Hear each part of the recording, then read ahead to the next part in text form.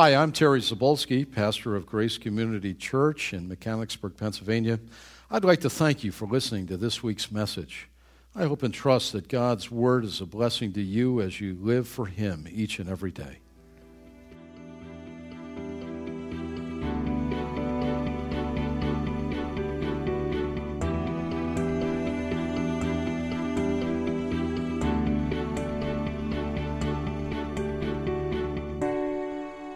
Well, take your Bible and let's look at Luke's wonderful Gospel, chapter 6. As we continue in this Gospel of certainty, the physician Luke, appointed by God to write this good news account of the Lord Jesus, after a careful search and study, Volume 1 is the Gospel of Luke, Volume 2 is the Acts of the Apostles. You know that.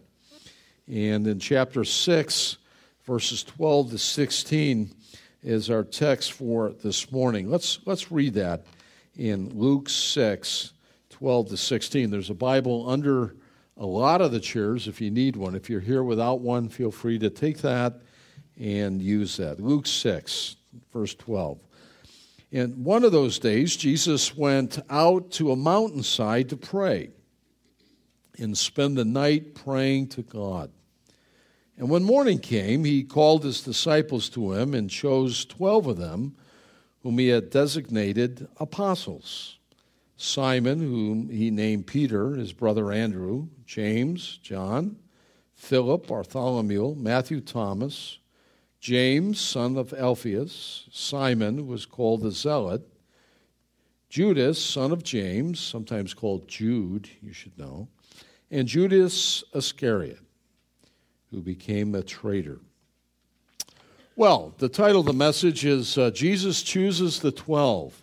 You can check your New Testament and do a study of it. There are 4 times in the New Testament that the lineup of the 12 are given, name by name by name by name. John omits it. He never mentions it. They're all dead by that point. By the time John writes, around 95 A.D., he lived far beyond all the rest. Matthew mentions it, Mark does, Luke in our text, and then Luke then again in his volume 2, Acts chapter 1, mentions it again. So 4 times this esteemed lineup of disciples who were promoted now. They came to the point of no longer being learners or followers of Jesus, and they were given a commission, an appointed task. And an apostle and a disciple are 2 different things. Sometimes we interchange it with a little thought about it, but they're wholly different. Apostle, and we're going to study what exactly that is in this, the choosing of the 12. Well, what is it that most impresses you about Jesus when you read the Gospels? I wonder about that. It would be fun to have time to let you tell us what most impresses you when you read and see the Lord in one of the 4 Gospels. What is it? I suggest a number of things. Maybe it's this powerful teaching. Maybe you've had a great teacher or 2 that stands out in your life. You know, I have those. I still thank the Lord for some of them. Rem Carter, he's now in heaven. A brilliant church historian, PhD from Edinburgh in Scotland, and tremendous man that God used in my early college days, seminary, Dr. John Whitcomb, tremendous teacher, now retired, very aged down in Florida, but God wonderfully used him. Great teacher. I mean, I've had great teachers, maybe you've had some. Nobody ever taught like Jesus. Nobody ever taught. They were astounded when they heard him teach. And can I tell you, he didn't have PowerPoint. So they got to have PowerPoint. Didn't have PowerPoint. They were just absolutely dumbfounded when to hear him teach, the Son of God. He wrote the book, so he could teach it like no others, right? Or how about preaching? Maybe you've heard some silver-tongued preachers, expositor. I've heard some. Jim Boyce, Dr. Boyce is in heaven, 10 years now. Unbelievable. Great preacher. Haddon Robinson. Have you ever heard Haddon Robinson preach? Trained a generation of preachers. I hear him preach, and I don't want to open my mouth anymore. It's just so incredible. his ability, God-given ability to pray. I dare say that you've heard some, but no one's ever preached like Jesus. Wouldn't it be something just to kind of like flash back? And if you could hit the right channel on your satellite TV and like, I think I'll zoom into the Sermon on the Mount, Wouldn't that be something? Space and time, and we'll be able to do that. I think we'll be able to get some reruns in heaven. I can't wait to see it. And say, I love it. Nobody ever preached like Jesus. Nobody. Maybe that's the thing that most impresses you. I say, well, those are good, but I really like the miraculous stuff that he does. Some people really choke on that. We're Christians, but we don't believe in all. They got to kind of demythologize the Bible, and we're educated today, right? We're sophisticated, brilliant. Yeah, right. All that stuff, right? So we just kind of, we know it really didn't happen. Even William Barclay has quite a series set of commentaries, and he has a lot of color in them. But I never recommend him because he chokes all over on the miraculous. On this I have on here, maybe it's Jesus walking on the water. Don't read his account in that. It's shallow water, and it just appeared like Jesus walking on the water. I go, oh, that's amazing, Or crossing the Red Sea. He has a problem with that, That's not Jesus, but crossing the Red Sea, it was shallow and they went through. Well, you end up with a greater problem, right? Yeah, some of your Pam knows. How do you drown the whole Egyptian army in an ankle-deep water? That's a big problem. You got to sort of, when you start to contort the word, you end up with a whole host of other issues there. It's just easy to say that, God is great. It's amazing. I mean, even creation. Can I say it again? Some people go like, you think all this came in 6 days? Absolutely. That's not the great theological question with Almighty God is, God, why 6 days? Could have been, whoop, there it is. He was teaching us something there about a 6 and 1. We talked about that. Well, maybe it's miraculous, walking on the water. How about feeding the 4,000 and then feeding the 5,000 with a boy's lunch? I mean, that's really miraculous. You ever try and get a lunch away from a boy who's hungry? That's a miracle. It's no way, and Phil, they got to peel it away. How many we got here? Fishes and bread. There you go. Yeah, All right. How about raising the dead? Let's do a study of the gospel. Jesus always interrupted funerals. It's quite a thing. Every time he showed up, the dead sat up. That's not bad. That's not me. I said, boy, that really impressed me. How about his courage? I love his courage. It shows what a real man is. He's a man's man. He's not some sort of effeminate, walking around like this. Sometimes you watch these movies and you go like, what is this? He's lighting the loafers and all the rest. No way. He's a real man in every way. He was God's ideal man. Perfect. He's a carpenter. You ever seen guys that work with carpentry and stone? They got biceps, right? Guns, you know what I mean? Real man, courage. And when you read the gospel, he's walking in and he's kind of controlling everything. They're sort of like this, and even his arrest and all that, it's sort of like, who's controlling it? It seems like the Lord is. And you're right. You're exactly right in that. His courage, how about his purity? His purity. Beautiful. His desire to please the Father in all things. Well, all these are wonderful, but these are not the things that most impress the disciples. They're not. As impressive as they are, they really are. They are impressive. What impressed the disciples most was his prayer life. Wow. It was his prayer life. Wow. His life was so saturated in prayer, and theirs was not. That was the problem. They'd heard him teach, they heard him preach, they saw him do all these things, right? But he prayed. He got up early and prayed. He prayed. We're going to look at and do a little study of the prayer life of Jesus. He communed with the Father in a way that they knew nothing of. They were ignorant. It's no wonder the only time it's ever recorded in the Gospels where the disciples wanted to sign up for an elective class. They did. You know how it is. Pre-register for the next semester. Lord, we want to take the class on prayer. Teach us. Teach us to pray. Why did they say that? Because their prayer life was about Zippo. It was almost worthless.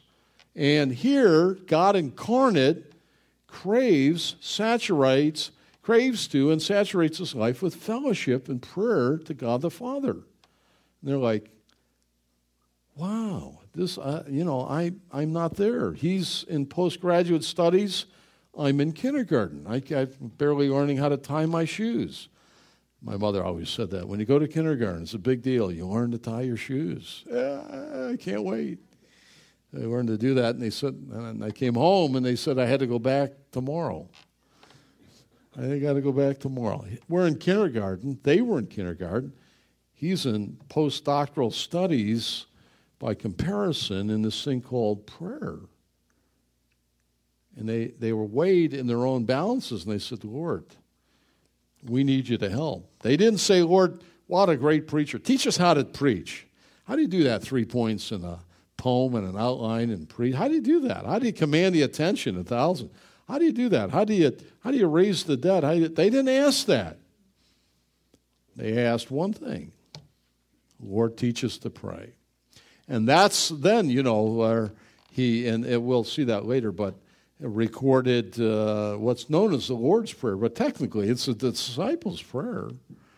Our Father, who art in heaven, hallowed be thy name. Your kingdom come, your will be done on earth as it is in heaven. We've studied that in days gone by. Wow, that was the thing that most impressed his disciples. Most impressed him.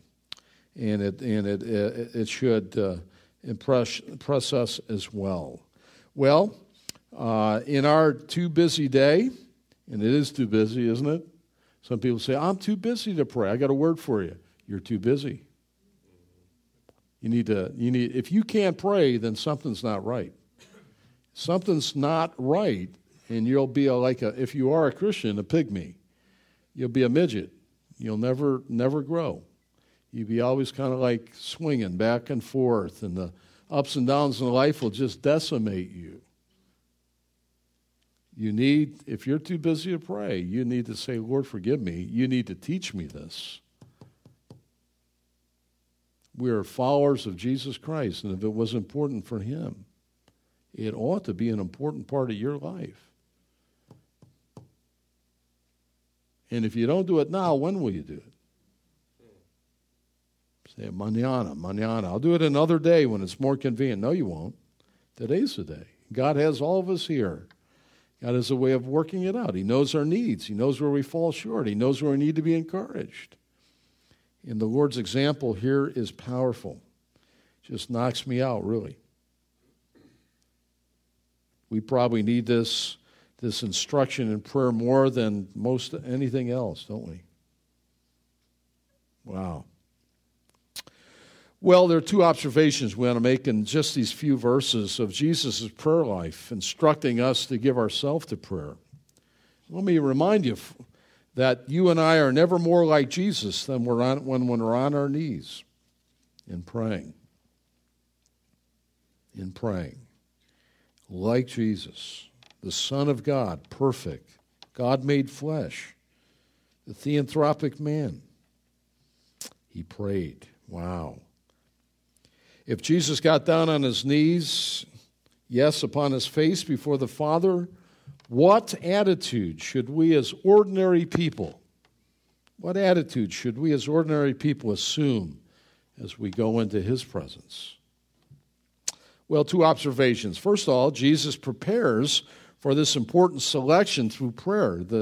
He's going to prepare for the selection of his apostles.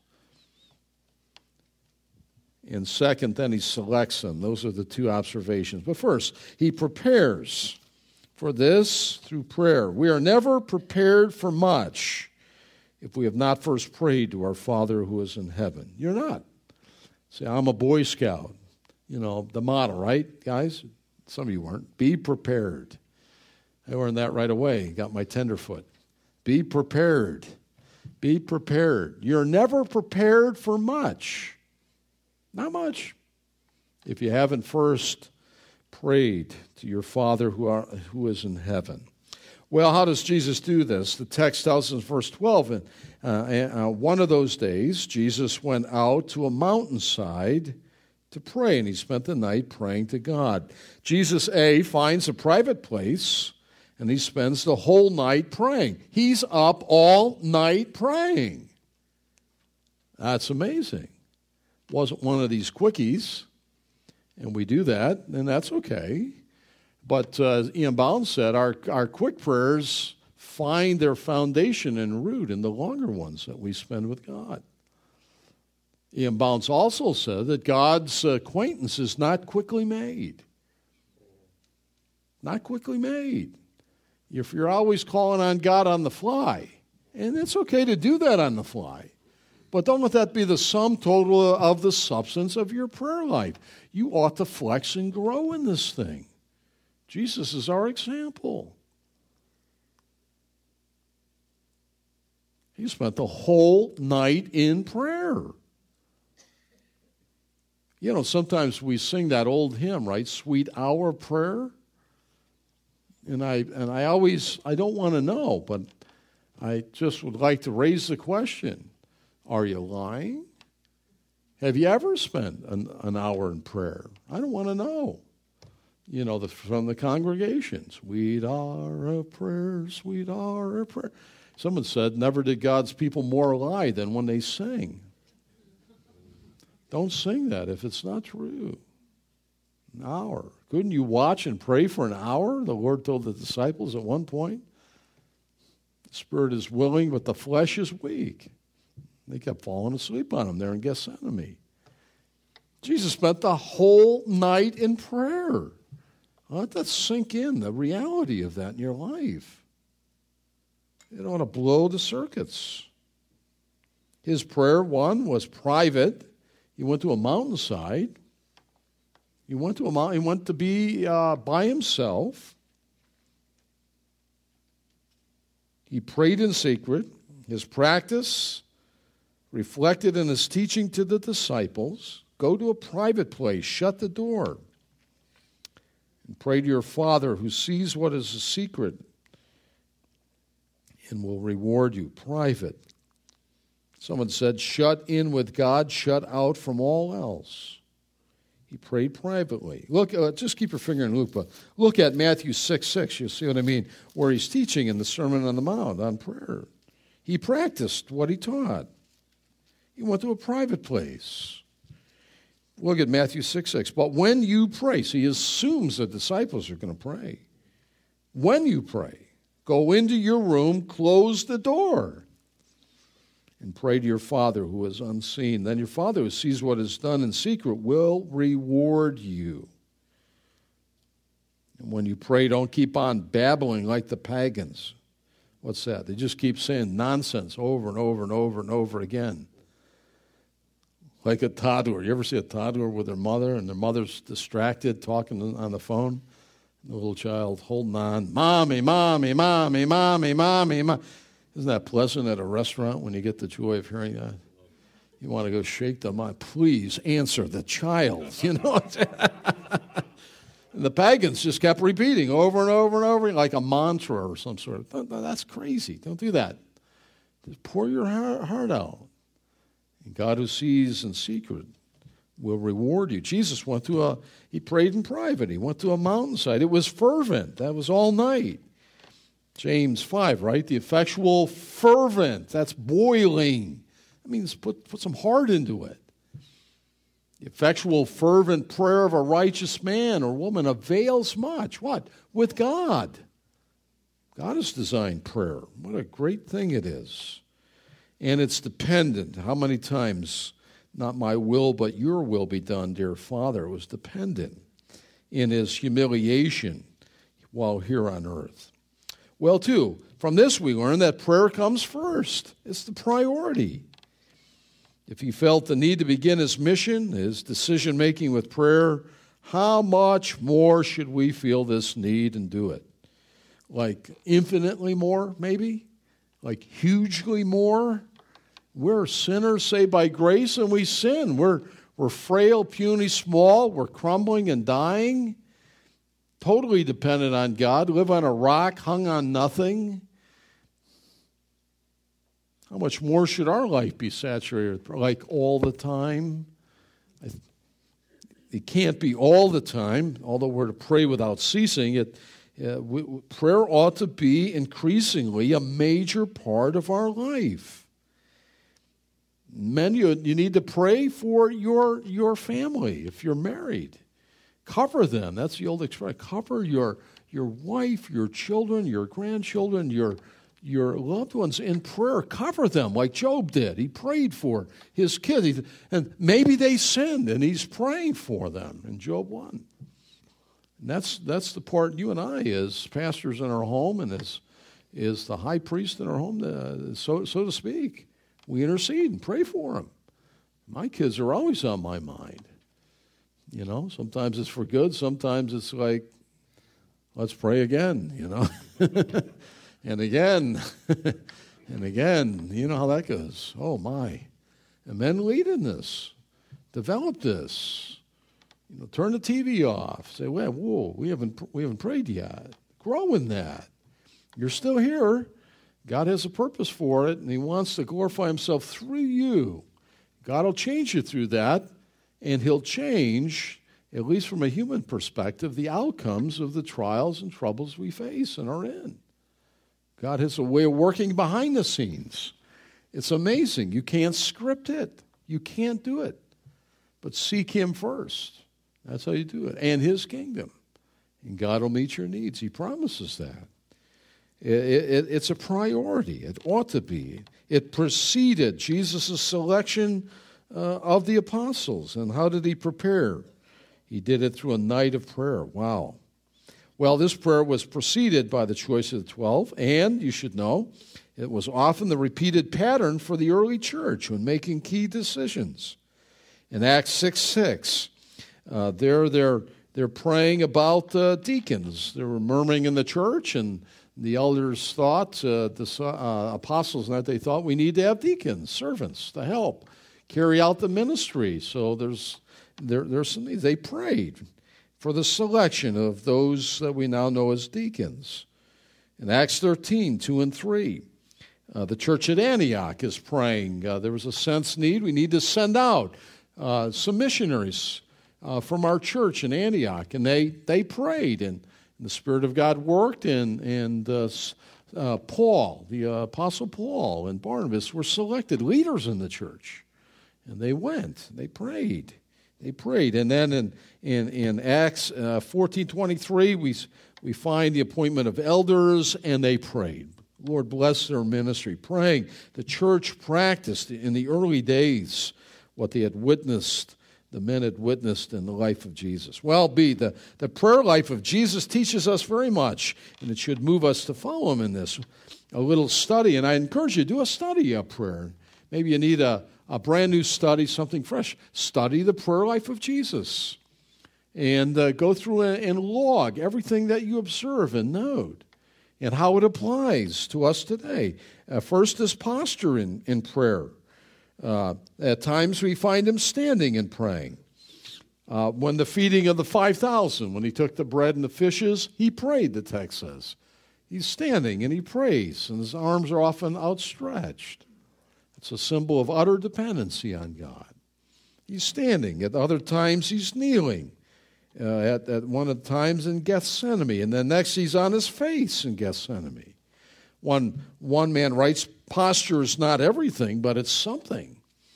And I think it's important that when you get alone with the Lord, that you get down on your knees and pray. Posture has a way of, pride is an insidious thing, isn't it? We all have it. And we dress it up, we beat it down, but it still pops up. And for me, it helps me. It does. It helps me to kneel.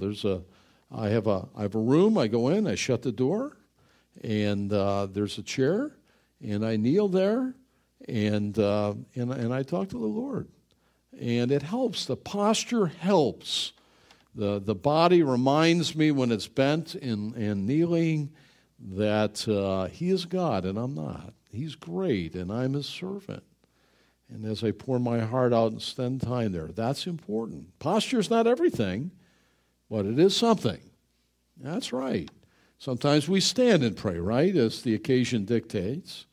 But my favorite is to kneel. One of the best parts of our elders' meeting is when we consider the needs of the body and the needs of our missionaries and the needs around in government.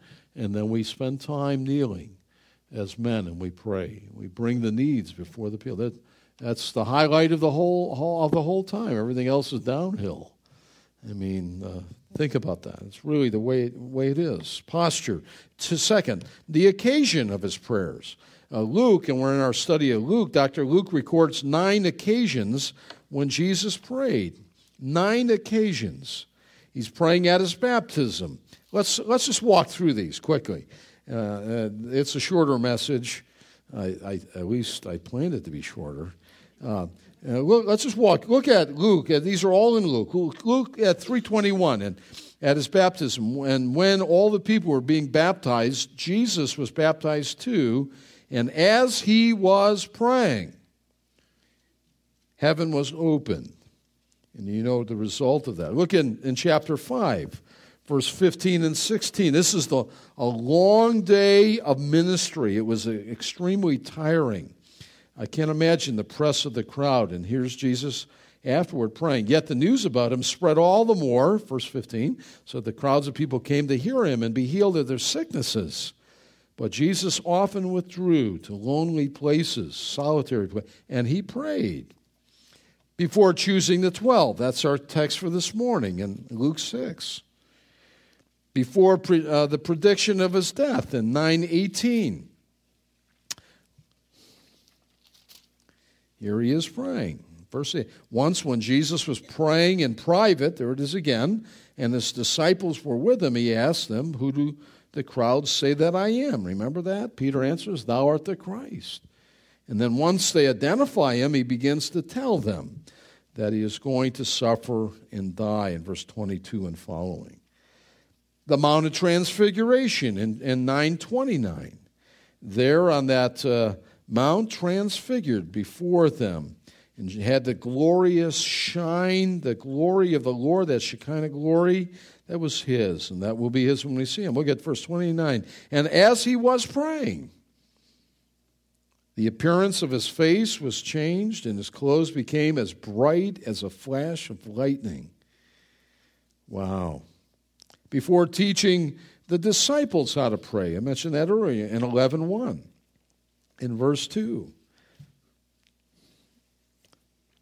And one day, Jesus was praying and in a certain place, and when he finished, one of his disciples said to him, Lord, teach us to pray. Teach us to pray. In 10:21, just back up a few verses, he had sent out 70 for their itinerant ministry, and they came back and they report to him in 10:21. Here the Lord is. And he is in prayer. And at that time, Jesus, full of joy through the Holy Spirit, look at his prayer. It's recorded. I praise you, Father, Lord of heaven and earth, because you've hidden these things from the wise and learned and revealed them to little children. Yes, Father, this was your good pleasure. Wow. And then Gethsemane in chapter 22, and we won't read all of that, but this is the night of his arrest. You know, if you knew you were going to be killed within hours, what would you do? The Lord spent 3 hours praying in Gethsemane in chapter 22, verses 39 to 46. You can read that later. The great prayer. I've stood there numbers of time in Gethsemane there in the valley, and just imagine that very scene. I think John 17 is a record of his prayer. That's really the Lord's Prayer. I think that's partly what he prayed. And Lord, remove this cup from me. Nevertheless, thy will be done. It was the closest he ever came to death, apart from the cross. And he prayed. And so he's praying in Gethsemane. Then on the cross, in chapter 23, 34 and 46, he's praying. He's praying on the cross. his life shouts to us the importance and the priority of prayer. And it ought to be that way for you and for me. We ought to know what it is to commune with God in prayer. Now I've often taught, some of you have not heard me say it before, but an acronym to remember your prayer life would be the word ACTS, A-C-T-S. You know, the A, begin your prayer with adoration and worship God for who and what He is, the triunity of the Godhead, the glory of God, the wonder of His sovereignty. Adoration, A. C is confession. Confess. Spend some time in self-examination and ask God to root out of you the sin that easily besets you. You know, words that you have spoken, wrong attitudes, things that you should have did and you didn't do. You know, all these things. You know, ask the Lord to root it out of you. Self, ask Him. Have you prayed that way? Lord, I am so utterly selfish, I hate it. Or I'm so utterly prideful. Lord, deal with me on that. I'm a manipulator. Or I'm a coward. I fear to speak the name of Christ. Lord, forgive me. I'm such a coward. Give me boldness. You know, just confess. Just ask the Lord. Say, well, I don't know what. Ask the Lord. Lord, reveal to me the things I need to confess. You'd be amazed what comes to mind. It's like the garbage can. You're like, oh no. But confess that so that your fellowship is sweet. A-C, confession. T is thanksgiving. Fill your prayers with thanksgiving. Thank you. The old Gomer Pyle, remember him? Thank you. Should be that way. Look at the Lord's Prayer. He's filled with thanks to the Lord. We ought to thank the Lord for all things. Think back at how God worked in your life. Honor your parents, even if they're gone. Thank you, Lord. What do you have that you've not received? You've received everything. Everything. You're entitled to nothing except the lake of fire. That's the way I read it. And God delivers us from that. It lets us live and be a blessing. You know, the entitlement mentality of most Americans is nauseating. They feel like they show up and they deserve it all. No way. Begin with the fact you deserve hell, and then everything, you'll be amazed what you'll be able to give thanks for. Everything. The air you breathe, your heartbeat, the joy, the country that we live in. Yeah, we have problems. Who doesn't? Filled with sinful people, right? Our families, loved ones, neighbors, the gifts and ability, your jobs. Remember Ecclesiastes, find something you like about your job, even if you hate it. Look, it's better than no work. I've had one, I've had the other. No work is horrible. Drive me insane. Faith, shoot me, you know. I said that to a man this morning. He just retired Friday. Mark, a guy in my neighborhood. 34 years with UPS. Wow. That's a lot of packages. 34 years. I said, what are you going to do, Mark? He said, I start Monday. He's got another. I said, good for you. I didn't want to attend your funeral 2 weeks from now. If guys don't have something, guys have to have a reason to get up in the morning. Yeah, you're right on that. That's right. I've seen too many guys pack it in too soon. Got to have something to do, right? You say, I'm going to be busy. Good. Thank the Lord. A-C-T, and then S is supplication. Bring the request of all those that you know before the Lord. Pray for them. We share them as a church family. Dave makes up a wonderful sheet every week for prayer meeting on Wednesday, and they're all on there. At least the sheet is full. They're not all the requests, but we're serious about that. We pray for the needs of one another. So ACTS is a good acronym to remember your prayer life and what you ought to pray. Well, 3, Jesus prayed in the morning and prayed in the evening. You want to check it out. Mark 1:35, he's up a great while before dawn and he's praying. And in the evening, after a long day, Mark 6:46. He prayed before great crises, Gethsemane. He prayed before and after great achievements. Prayed before. What? The raising of Lazarus in John 11. There he is praying. I'm thankful, Lord, Father, that you always hear me. Remember the prayer of Jesus? Before he said, Larry, come forth. He prayed before. I'd say that's a pretty great achievement. Unwrap him, get the death clothes off him. But then he prayed after, and I think that's equally or even more important, to pray after great achievements. I think we're very vulnerable at that point. After a long time or short, we reach a goal that we've been reaching for. On the other side of that, you're vulnerable. And he prayed. You can check Matthew 14:23. After the long day of ministry, he spent that time in prayer. When feeling great pressure at work, he prayed. Great sorrows were met in prayer. Again, Gethsemane and others. The death of Lazarus. Jesus died praying. He died praying. His last utterance was one of trustful prayer. I have the reference there for you. He died praying. Never forget that. We're going to look at that in 2 weeks on Palm Sunday. The 7 words from the cross. Father, into your hands I commend my spirit. I commit my spirit. He died praying. As a pastor, I've had the privilege, and it's an honor, to be in the room when various men and women have died through the years. What a sacred honor that is to see them go from that bed, typically, right into glory. And a lot of that has been filled with prayer at the last moment. I'll never forget Faithy's dear mom suffering with leukemia. And she would come in and out of the episodes. And godly woman.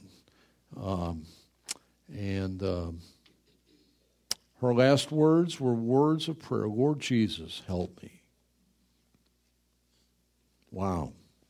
Prayer. Maybe you've never thought about the priority that it ought to be.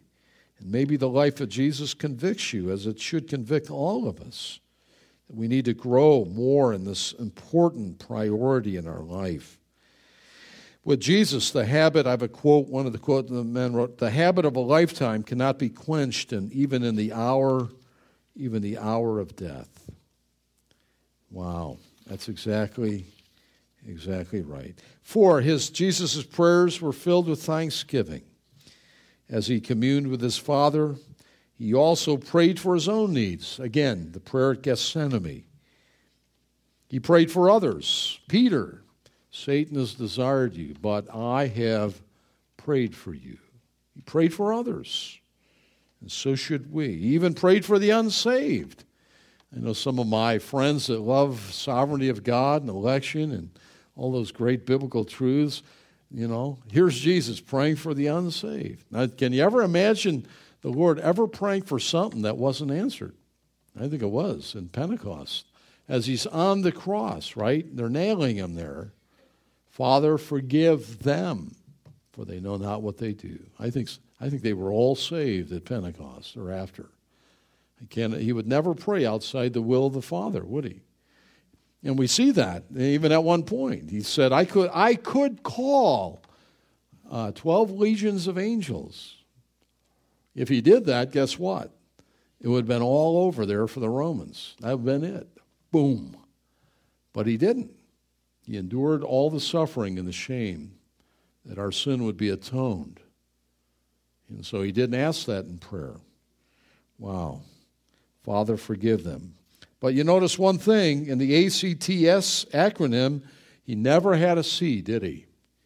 He never included any confession of any sin because he was without sin.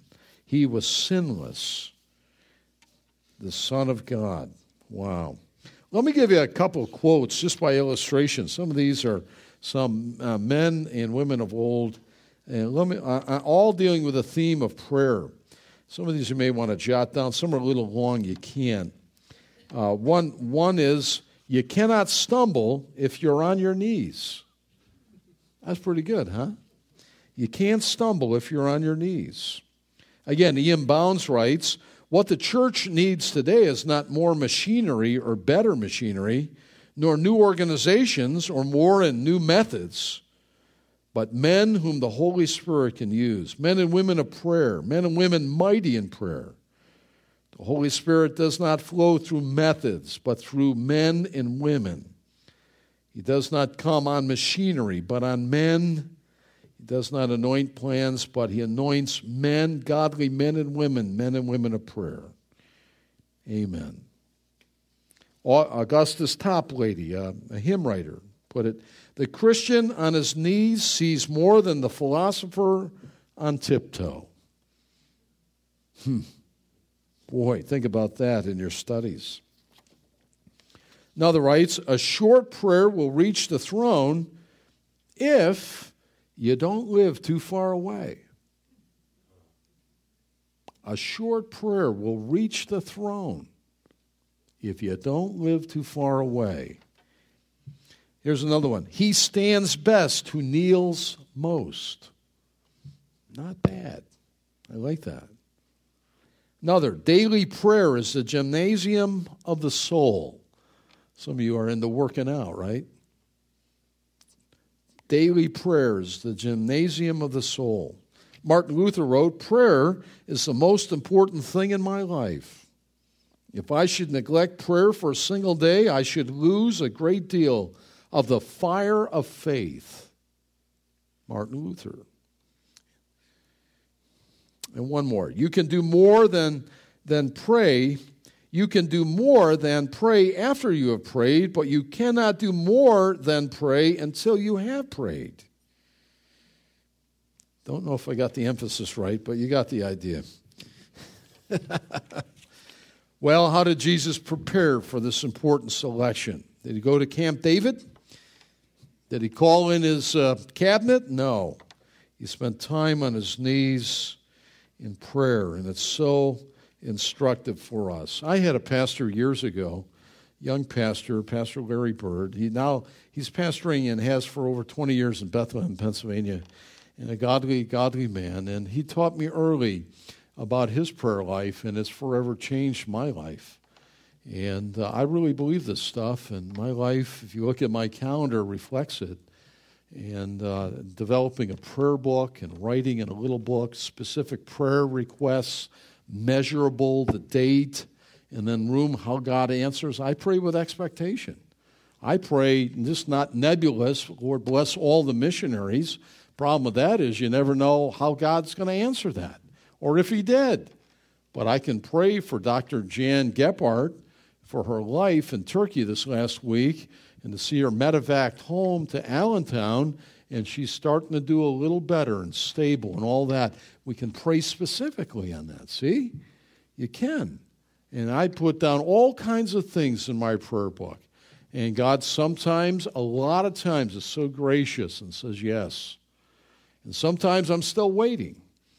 And sometimes he says no for his own purpose. But he's so kind and so gracious. And until, in my case, I determined I was going to trot myself out of bed early and meet the Lord early.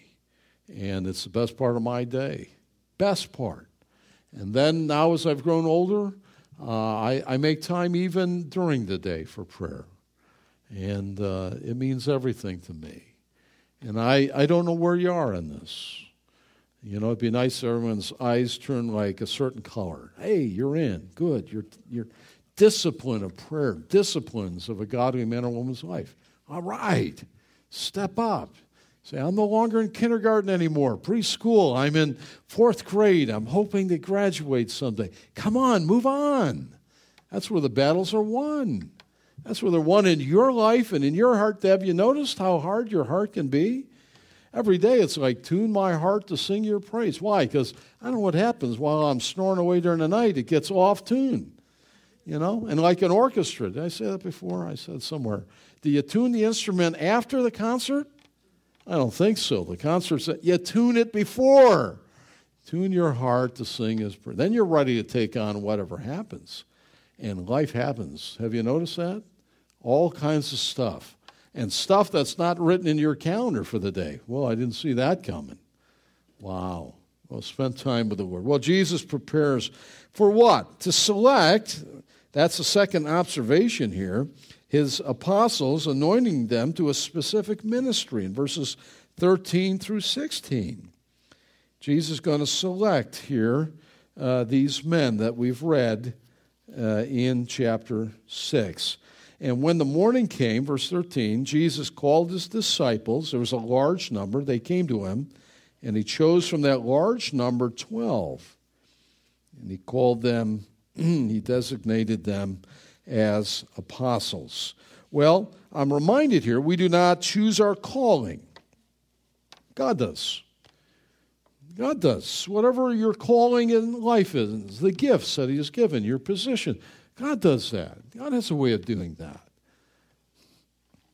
He does. And he always gives you the ability to do what he wants you to do. He gives you the resource, the time, and the ability. Always. Now be wholly and utterly dependent on him, no matter what you're doing. And there's such a variety of gifts and skills and ability. I admire so many of them in you. I don't have them. You know, and you think of the higher sciences or higher maths or literature, or some of you in the medical stuff, or some of you are tremendous with your hands. You know, you're incredible. Rob is incredible with this. I keep calling him a genius. I don't know how he knows how to do all that stuff. Some of you are brilliant in your ways. Amazing. And amazing. And really, and you who are homemakers, mothers, I don't know how you don't lose your mind. You know, like I'm one at a time, cross it off, and a mother, like she's doing 10 things at once. I'm always amazed at Faith how she does that. And the dinner comes on the table, and it's all hot at the same time, and it's great. You know, I don't know how she does it. I lose my mind. It's a gift. It's an ability. And when I was a young kid, I never imagined being a pastor-teacher, never. Some of you don't know me, think like, oh, he's always been that. No way. I had a pastor growing up. He was kind of grumpy. He was an older man. He had some health issues, and he's in heaven now. But he was kind of grumpy. So when I sat in the church at 16 and 17 and listened to a sermon, I just never occurred to me to sit there and think like, well, that's what I want to be. What? Never entered my mind. I was thinking about lunch after, you know, or something important. And God, in the process of time, drew me and called me, equipped me, enabled me, and put the desire in my heart. And then it's been, 30-some years. I can't believe it. And God has led all the way. And it's of his doing, that's for sure. And even as I pray all week and study for Sunday's message, I pray, Lord, these are dead words. If it's just up to me, they're going to die. We all might as well just stay home. Breathe life into this. Save the lost and challenge us. And may we know that we have met with you and that you've encouraged those that need to be encouraged and strengthened the saints and grown us and developed us to resist sin and to serve you as we lead. Please, Lord, meet with us. I pray that way, begging the Lord, and pray that he would do that. Well, God does the calling. He does the equipping, and he provides. Well, there's a larger group, of disciples. Just don't think there are 12 that were hanging around at the bottom of the mountain there. There were hundreds, perhaps, hundreds of them. And only 12 were chosen. 12 men. Shall I say it? I mean, it's an aside, but they were 12 men. The church, like the home, is built upon male leadership. We live in a nutty day. It's a nutty day. It's a day of total subjective truth. There's nothing objective, nothing absolute. And God has a far different opinion on that, and he's not changed his mind. He's not. He has male leadership in the home. It's a servant leadership. But men, you're the leader. And you're going to give an account where if you're married, your wife will not.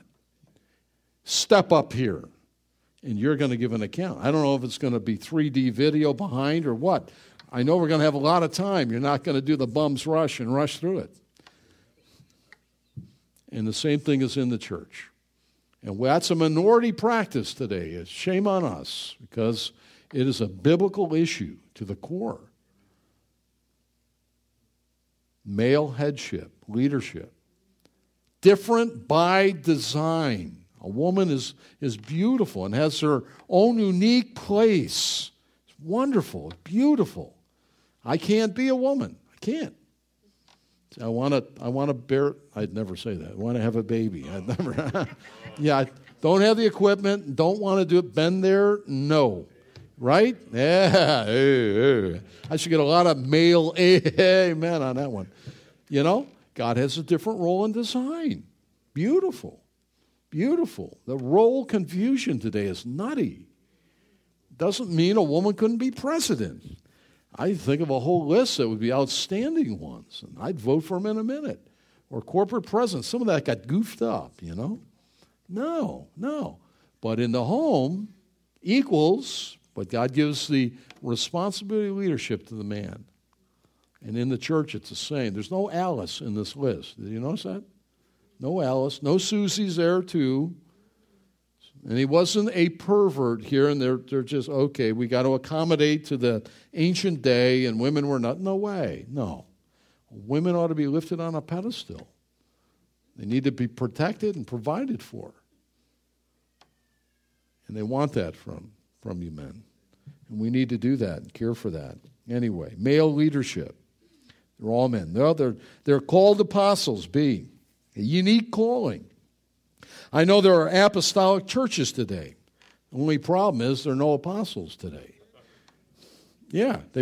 Peter, he laid hands on, then the next year laid hands on, and No, it doesn't work that way. No, there were the 12 apostles. 12. That's it. You read the end of the story, go to Revelation 21, verse 14, and you'll find their names on the foundation. They're not like hundreds of these guys. No. When I talk about it, I'm talking about a capital A, the office of one of the 12 apostles. Now, we're all sent, right? That's little a. We're all sent ones. That's the word for a missionary. We're all sent, right? We're all sent, but we don't occupy the office of one of the 12. Big difference. Think your way through this now. All right, so what about it? One, they're the part of the foundation of the church. Ephesians 2:20. Foundation. If you build a house, Roger told me this week they dug a hole. They're going to be putting in a foundation and putting a house there. You only build a foundation once, and then it's the superstructure on top, right? One foundation. Jesus isn't the foundation of the church. I was going to quiz you on that. He is not the foundation. I know many of you probably would have said, who's the foundation of the church? Jesus. No. He's the cornerstone, the foundation, the apostles, and the prophets. The apostles, the 12, he's talking about here. All right? They're foundational. Check it out, Ephesians 2:20. They're given the authority of Jesus. The authority. He gave them authority. See, they were learners, disciples, and then R.C. Sproul taught. Then they graduated, and God, the Father, we know from John 17, gave him these 12 after prayer, and then he officially designated them his legates or sent ones. Today, it's often like the power of attorney. Some of you have that. I've had that. When someone becomes older and feeble. Susan, do you have that with your mama? Yeah, I thought so. And some of you have had that before the law, you represent them. You are them. You make a choice on this or that major decision, financial, medical. You stand in their place. And so that's a good parallel thinking about it in our day. What is one of the 12? It's like having the authority of Jesus, the authority of that person under the power of attorney. Another picture is like an ambassador to a foreign country. We, United States, most countries in the world, we send official representatives to those countries. They live in, some of them are like fortified castles. You see the one in Doha, Qatar. I've been in the United States Embassy in some of those countries. After you get there and eat, you want to know the location of the embassy is kind of like next on the list. So in case something all breaks out, you want to know where to get real fast. An ambassador, have you noticed? He's different than a tourist. He's an American, or she, and they're over there, and they're eating the same food and drinking the water over there that we are, but they're not tourists. They're not foreign students. They have a job to do, and they represent the United States through the State Department as a part of the embassy corps. And they have the right to sign treaties. Of course, the Senate has approval. They represent the United States of America. So that's an apostle. It's a right way to think about it. 3, notice they were what? The 12. They were to be with him. It's the ultimate internship, if you will. And then they were to go forth for him. Watch and practice. And the order is all important. Spend time with him. The eye is a better learner than the ear. What a great program. This 3-year training. Very intense about the last year and a half. They were going to watch him and learn from him. The order is important. Mark tells us that you might be with me, and then that you might go forth for me. And that's what they did. Don't be running out too soon. Sometimes we want to run out and do something for Jesus, and we've not really spent time with him. Or we want too soon. Look, God knows where you live. He knows where you are. He's placed you. And at the right time, just be faithful. Grow in grace. Study. Read your Bible. And at the right time, it'll be recognized. And you'll have different responsibilities. I always get nervous when people I want to be up front. Oh, really? Why do you want to be up front? Well, please sit down. You're not ready. When it'll be obvious. You may never make it. We got a lot of work to do if that's your drive. Want to be up front. I'm nervous already. It's true. Yeah. And that's the ultimate discipleship. Amen? That's what it is. Man. I've had the joy of training many men, some for a year program. About 13 of them, 12 of them still serving, some in Germany and other places. And some of the best work. They got to know me. I've trained hundreds of men in teaching courses, but those that were with me for the year, the depth of training you couldn't replicate, just being a member of a college faculty or seminary faculty. Nothing like it.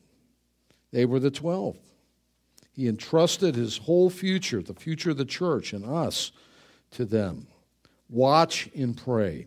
Well, see, Jesus brings into this important group a wide variety of men. What a surprising list. They were common to the core. What a mixture. Oh, man, the oddities of these people. But, if you do a study of them, A.B. Bruce's The Training of the 12, good book to read. All the personalities probably representative of any good cross-section of churches, It didn't seem to matter where they came from, and that's always true. It really doesn't matter where you came from. I don't care if you're a Rockefeller or maybe you're related to Bill Gates or something. It really doesn't matter. What matters is where you're headed. That's true with all people. Some people are real proud in their ethnicity. I'm this and I'm that. It don't really matter. It doesn't matter. It's probably not true anyway. You probably got kin that have been in jail for years, It matters where you're headed. And these were common, ordinary men. And God, the Lord put them together after praying. What a mixture. You got a zealot. He's a terrorist. He would have killed Matthew at a moment's notice. Matthew, the traitor, Incredible. What a list. What a list. Simon Peter, look at this list. Right? Simon Peter, what? He teaches us failure is not final. Thank you, Lord. I'll never fail thee. I'll never deny you, right? Within the hour. Not within the hour. Within 12 hours. 3 times. Failure is not final. Thank you, Lord, for Peter. When we ask, well, what happened to all these? They all met a dreadful death except John. And it's a reminder on the resurrection. People say, well, Jesus really didn't come forth bodily. They just, hope against hope, and they were just trying to pass on. Let's be romantic about this. Let's just tell this lie. You know what? It denies a reality. Men do not die for what they know is not true. They don't do that. They don't do it. There's a psychological element here. They don't get nailed to the cross, have their head cut off, and the sword thrust through them for what they know is a lie. They won't do it. They saw the resurrected Christ, and they were forever changed. And Peter, he died, it was his request. He died on a cross. And his request was, hang me upside down. I'm not worthy to be hung on a cross like my Lord. Peter. Andrew, his brother, he brought Peter to Jesus. You can read that in the Gospels. And Andrew is always known for always bringing someone to Jesus. Look at that. You'll see it. There are 3 or 4 times in the Gospel. He's always bringing someone to the Lord. Andrew. Oh, might we be Andrews. Andrew was also killed on a cross. The cross was turned on its side. Did you know that? It was turned on its side, so it was like an X. And some of you perhaps are more familiar than others. It's called, when you see a little medallion on a necklace, the St. Andrew's cross. The cross is turned this way, and that's how he was crucified. Andrew. Wow, St. Andrew's cross. James and John, brothers, again, fishermen. James was the first apostle killed. That's Acts 12:2 it should be. James. He's a son, Zebedee. I love any Z's. You'll have to love them. James Z, right? Sons of Zebedee. Sons of thunder. This guy was probably pretty flamboyant. Herod had him killed. He arrested him, killed him, right? Saw it pleased the Jew. He was the first one to die. Probably was around 40 maybe when he died. And the next on the list is his brother John. He was the beloved one. John's the only one that we can tell that died of natural ages. John lived to be maybe 100. Fisherman, youngest, beloved, wrote the Gospel of John, the Epistles of John, the book of Revelation, John. It's amazing. Here is brother James. He's first to die of the apostles. And then John is the last. Well, what's the message in that, Lord? Here it is. It's not really a matter of how long you live. Do you know that? It's how you live. And God has designed all our days. And James, for God's glory and purpose, he's the first to die. And John, his brother, he lives 60 years or so after by God's ordination. It's not how long you live. It's how you live. That's all important. And then you have Philip, the practical. In any group of men or church, you have the practical, the number counters. And Jesus is going to draw him out. He got all these thousands that are hungry, need to eat before he's going to feed them, the 5,000. He looks at Philip, says, how are we going to fill them? How are we going to feed them? There are no McDonald's around. And Philip had already done some calculating. Philip, he's the practical. He's got the adding machine. He's the accountant, right? The actuary. Lord, 8 months of wages is not enough. But isn't it interesting? The Lord asked Philip that. He was drawing him out. He wants him, look, it's not everything you can see and add. It's trust me. You need to grow in your trust of me. And that's Philip, the practical. Wow. Nathaniel is probably also Bartholomew, and the son of Ptolemy is what that means. Can anything good come out of Nazareth? He was crucified, if we can trust church history. And then Matthew, we saw him a few weeks ago, the tax collector. He was martyred in 60 A.D. Thomas, the Didymus, that means the twin, he was utterly devoted to Jesus. He's kind of a pessimistic guy. Like Jesus said, all right, we're going to go to Bethany now. And the word is, if we go there, we're in deep trouble. We'll get, we're going to die. And the Lord said, we're going. He said, okay, we'll go with you and die. Kind of like he's got the cloud hanging over his head, but he's utterly devoted to the Lord. I mean, he goes.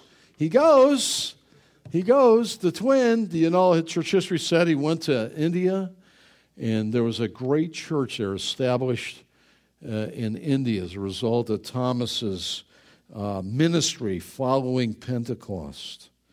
He was killed there. Don't you love his words in the upper room?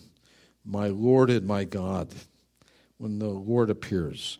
And then you have James, son of Alphaeus. Church history tells that when he was 94 years old, he was stoned by the Jews, and they smashed his skull, and his brains came out. Unbelievable. What a great and godly man. You know, some of these we don't know very much. You know, some of these are lesser. We know Peter, Andrew, James, and John, and it thins out pretty quickly. We don't know them. Here's the truth from that. We do not live our lives without God's notice. We may not know much, right? We may not know much. What an honor to have their name in the Bible. Wouldn't that be something if your name was in the Bible? Did you know my name's in the Bible? It is. Larry? No, not in the front page. No, everywhere you see, and they tarried here, and they tarry there. Unbelief in the house of the Lord, I can't believe it. Listen, we may not know much about some of these, but God knows everything about their lives. He knows everything about your lives.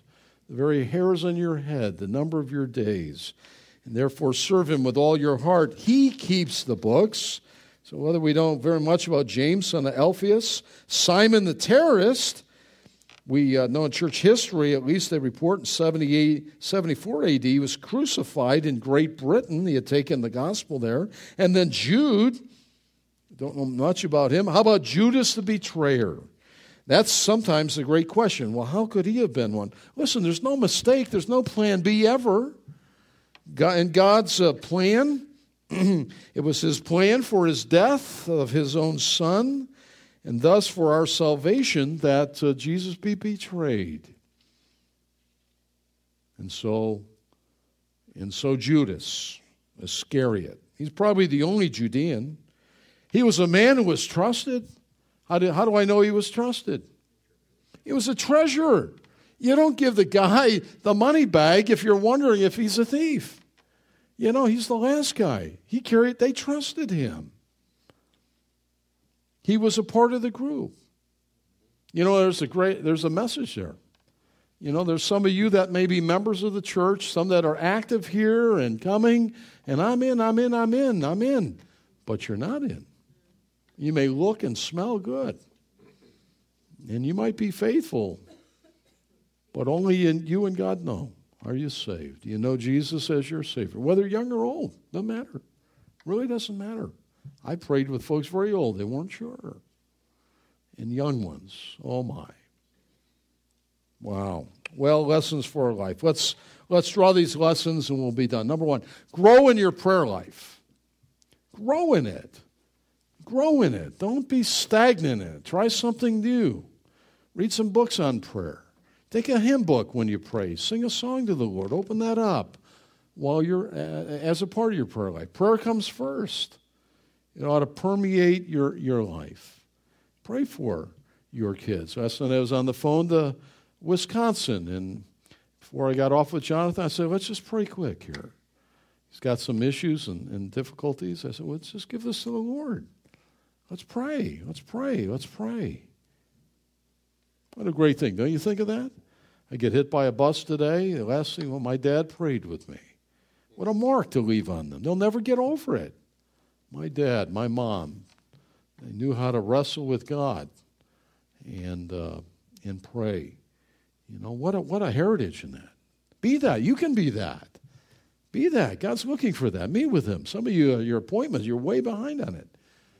Permeate. Number two, it's important to find a private place to pray daily and pour your heart out to the Lord. The Lord went into a mountain, and the crowd of the people had to get up early when no one else around. Find a private place. It's important. Go in. Shut the door.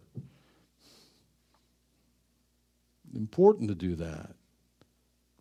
You can pray at other times, of course, but it's built, and their blessings are built upon that private time. Meeting with the Lord. Sometimes, I can't tell you, some of us live in close quarters. It's hard to do that. But you ask the Lord, He'll give you a closet. Find a closet. I used to call that a prayer closet, days gone by. Now we can't even get in if your closets are like mine. Find a room and shut the door. Number 3, never make decisions without bathing them in prayer. It amazes me the decisions people make without bathing them in prayer. People decide on career changes or moving or spouses or where to go to school. Great decisions, and then small that never even think to talk to the Lord about that in prayer. Never. What's that mean? It should not be that way. God made us for Himself, that we might fellowship with Him.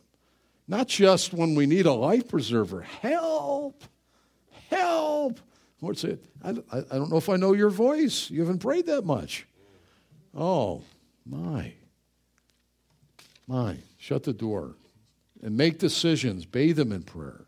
Number 4, be encouraged. Like the 12, God usually uses ordinary people like us. Common, ordinary people, that's us. Be encouraged. Some of you have great skills and ability. Most of us don't.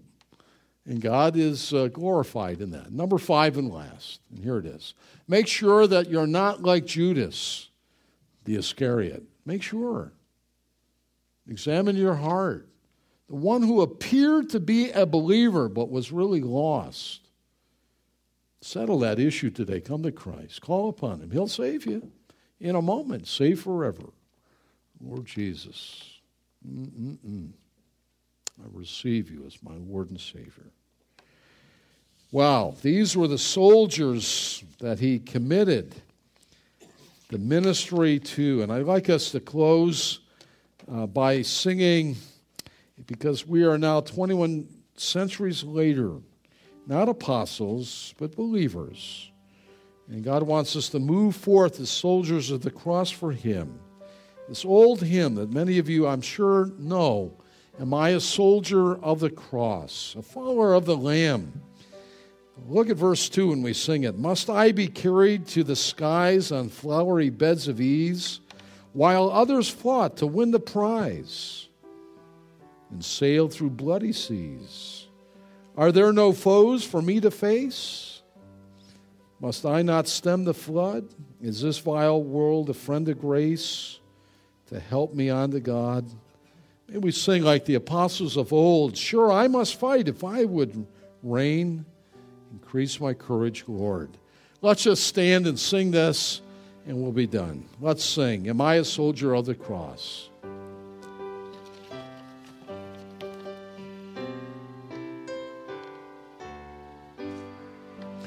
Am I a soldier of the cross, a follower of the Lamb?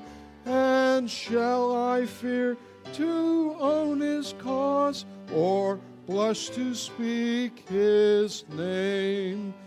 Must I be carried to the skies on flowery beds of ease, while others fought to win the prize and sail through bloody seas?